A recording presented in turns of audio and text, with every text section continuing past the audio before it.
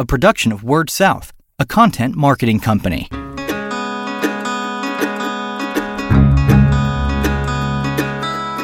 Story Connect, the podcast, helping communicators discover ideas to shape their stories and connect with their customers.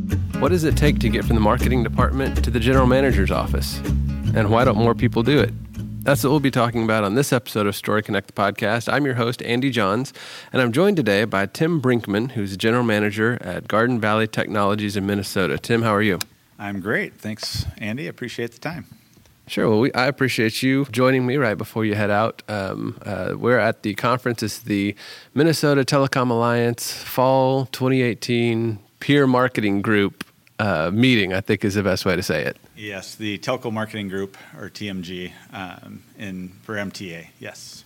And this is a group that you've been involved with for a while, which is kind of what where your topic comes from today, because it was an interesting session for me, one that I hadn't seen anything quite like before, and it's you don't hear a lot about people talking about marketing folks, kind of what are not necessarily a step-by-step guide to becoming a general manager, but just the process that you took and big picture why there's not a ton of marketing folks in that top rung of the ladder in a lot of companies. So that's what we'll get into. You had a lot of different pieces of advice that you gave. One of the ones that I wrote down was volunteer for everything. So we can talk about that. You talked about getting access to the board or doing whatever you can. But we can talk about the volunteering for everything first, and then any other pieces of advice that you want to bring up. But what do you mean when you tell folks to volunteer for everything if they're new at their company?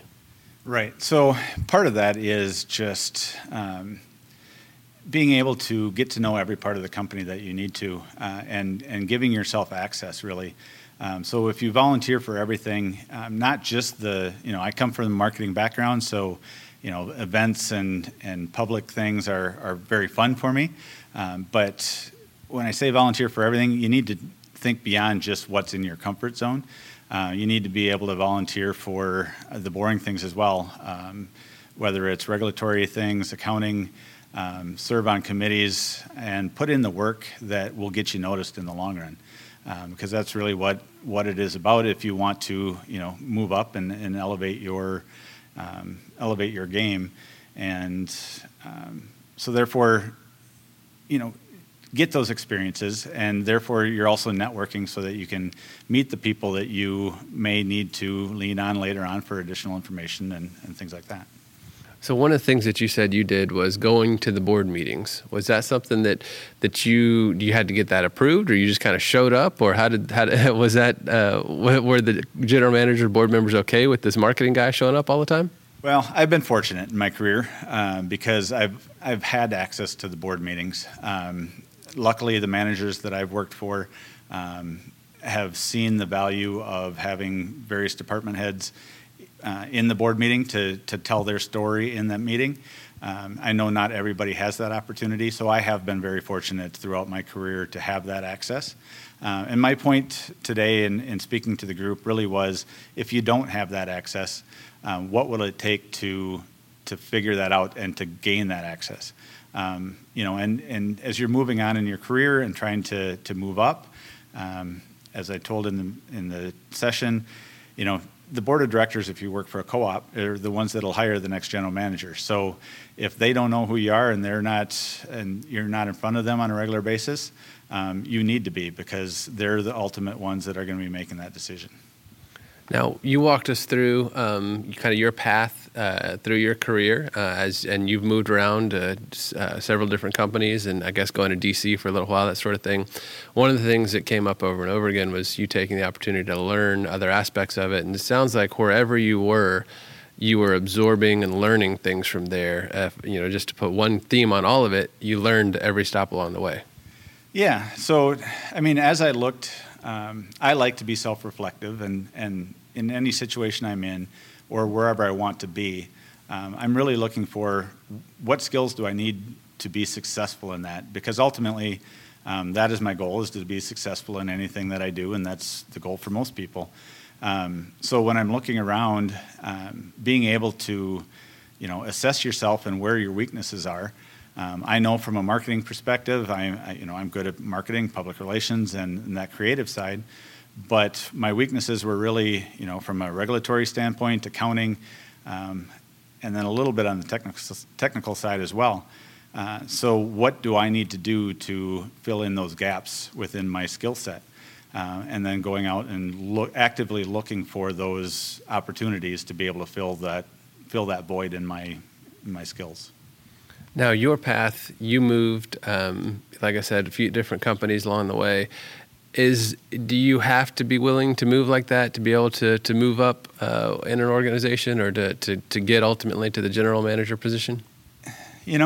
That's the path that I chose, and I was very fortunate. I have a great family who was willing to make that commitment with me. I certainly didn't do it alone. My wife was right by my side the entire way. I couldn't have done that if she wasn't on board with moving in that direction. So I owe her everything. But when I was looking at where I was at and the companies I was at, you'd look and say, okay, what's the reality? There is a person in that job that I want today. When are they going to retire? And if it's 15, 20 years from now, I'm going to have to move to be able to get where I want. So I made the decision to move. Some people are not in that position. They need to stay where they're at for whatever reasons, and that's great. But if they are in those situations, if your manager isn't planning to be in place for the next 15 years, you might be stuck for 15 years. But if not, then you need to be able to look and affect the change that you want. And that's what I was trying to say today is make sure that when that opportunity arises, you're set and you're primed to be in that spot. So hopefully that answers your question. No, absolutely. Now, one of the questions that was asked of you after the session was when did you decide you wanted to be general manager, CEO, and then was every step along the way kind of calculated to get you there, or how did you kind of see it? I guess the two-part, when did you decide, and then when did you actively start working towards it? Right. So, coming out of college, I was a cocky young lad who, had visions of conquering the world. So, sure. Of course, you want to run everything. But then, life smacks you in the face, and you realize that it's going to take 20 years of hard work to get where you want to be. To answer your question of when did it, within this industry, I would say one of my early jobs, I've had a few different jobs in this industry, both on the cable side and the telephone side of the world. Once I got to the telephone side, to a smaller company, I really enjoyed the people that worked in this industry and getting to know them and their stories and how passionate everybody is about serving small communities. And it really changed my goal from being some big corporate executive to being the leader of a great organization. There's a book out there, and I'm forgetting the name of it, so I'm going to steal this. But would you rather be a big fish in a little pond or a little fish in a big pond? And I really thought about that for a while and decided, I want to be I'd rather be a big fish. So if it's got to be in a little pond, that's great. And so, learning this industry and learning all the people within it, it really is a great industry. And deciding at that point, early on in my career, working for Melrose Telephone, that this is the organization or the industry that I wanted to be in and find an opportunity to lead an organization. Now, you mentioned books there. One of the books that you mentioned, because we're always kind of happy to give out book recommendations for folks. One of the books that you mentioned in the session in there was Primed to Perform. So that's one that you and some of the other managers have read kind of together lately? Yeah, Primed to Perform by Neil Doshi and Lindsay McGregor. It's a book that I read recently, and it was recommended from another friend of mine in the industry that went through it as well with some of their management group.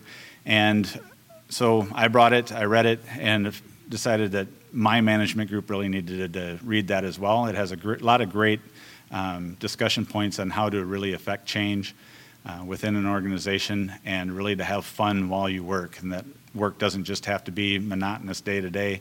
It can really be, you can learn to love what you do and do it well. So I recommend it for anybody, really.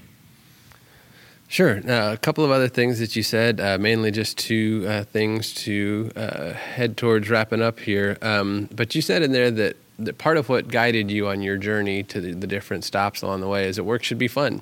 And you said that's a novel concept to some folks. But what do you mean when you say work should be fun? It is a novel concept for some people. That confuses me a little bit because, I mean, my entire career, I've based it on I want to enjoy what I'm doing, even if it's Sure. a lot of hard work. And while I was going to college, I had a lot of jobs that were a lot of manual labor and not great jobs, but you can still have fun doing them. And so, as you're working hard and you're putting in those long hours, just knowing why you're doing it and understanding that you can still joke along the way. I like to use a lot of humor, and you don't need to just feel like you're punching a clock every day. We're fortunate that in this industry that we get to affect the lives of all of our customers on a daily basis, and that's an awesome thing. And so whenever I start to get down a little bit and feel the grind of a day, I just sit back and remind myself how fortunate I am to be able to make that possible for our customers and the coworkers that I work alongside, and again, add a little humor along the way if I can. And one of the things you've done at Garden Valley, you've got an employee morale team there I guess it's their job to make sure that there's a little bit of fun in the office from time to time? Yeah, so when I started there, we created an employee morale team, or an EMT committee, and their job is to look at both the fun things and the hard things about the organization. So, the fun things like employee family picnics and outings that we do as a family group, so we get to know our coworkers outside of the work day, but also conquer some of the hard things. If there's a morale issue, let's dig to the bottom of it and find out why is there a morale issue, what can we do to affect change so that we can improve that morale and help make this a better organization to work for, and ultimately that'll show to our customers that we're providing great services and we enjoy working here and we just do a great job. So I think they're doing a great job, and look forward to seeing what else they come up with over the years. One of the things that you said in the session that I thought might draw an amen or two from the crowd was just that more and more it's becoming increasingly important for the person in the general manager's office to have a little bit of marketing experience or to come from the marketing side. That hasn't always been the case. You're a little bit of a rarity to be a marketing guy who's general manager, CEO. Why do you think that's increasingly important, and why do you think we haven't traditionally seen that as much? Well, the telephone industry in general, there hasn't been real competition until about 20 years ago. So this telco marketing group really started to form right around that time, and just in the infancy of when telecommunications companies needed to start competing. So it is fairly new in the industry. And traditionally, employees, managers would come up through the technical side, the CO department. They knew how to run the network, things like that, which is very important. But as we move into a new environment today with more and more competition and disruption going on everywhere, I think it's vital for companies to be led by somebody who's a little more creative and thinks outside the box a little bit more to solve problems. Traditionally, that comes from a marketing mind. Not saying that technical people can't be creative. Of course. But that's my viewpoint, is that if you're used to being out in the community and volunteering and having events and things like that and hearing from your customers, you can relay that and the creativity that comes from that into a positive organization. So I really think that you're going to see a lot more of that in the future as companies see that to affect growth and change with all the competition going on, you're going to need to be that nimble and marketing minded. Looking back over my notes, just a couple of things from your career. You had said in there you were laid off twice within 5 years. You said you got into the business because you were guaranteed free cable if you worked for the cable company. It was a fun story. Just kind of follow your career. I know some of the other notes I'd written down. You said don't give up. You said network and get to know people. Is there any other piece of advice or anything else like that you want to capitalize on here as we, or kind of underscore as we wrap up? Any other piece of advice to somebody maybe who's in the telco marketing world and thinking that maybe I'd like to move up or anything like that? What advice would you give? Well, really it's to, when you come up on an obstacle, whether it is being laid off, whether it's downsized or, getting fired or whatever, don't let those obstacles stop you. If you're passionate about what you do and you love the industry that you're in, that'll show, and just keep trying. Life isn't always easy. Things do get in the way. And I'll be the first to admit that there was a lot of struggles and a lot of hard times. But ultimately, if you have a goal and you stick to it and really put in the hard work that it takes, at the end of the day, you'll be successful. Not everybody can be the CEO. I'm very fortunate to have obtained this position, and I'm thankful for it every day. But even if you don't obtain that and you're still, whether you're the marketing person or anybody else in the organization, just still continue to have fun and be happy with the change that you're able to affect. He is Tim Brinkman, the CEO, General Manager of Garden Valley Telephone Company in Minnesota. We are here at the Minnesota Telecom Alliance Peer Marketing Group in Nisswa, right outside of Brainerd, Minnesota. Tim, thank you for joining me. Certainly. Thank you for your time. I'm Andy Johns, your host with Word South, and I appreciate you listening to this episode. This has been recorded on the travel microphone, so hopefully the audio still came through well. We will have another episode or two from here in Minnesota, and until we talk again, keep telling your story. You've been listening to Story Connect, the podcast, a production of Word South, a content marketing company.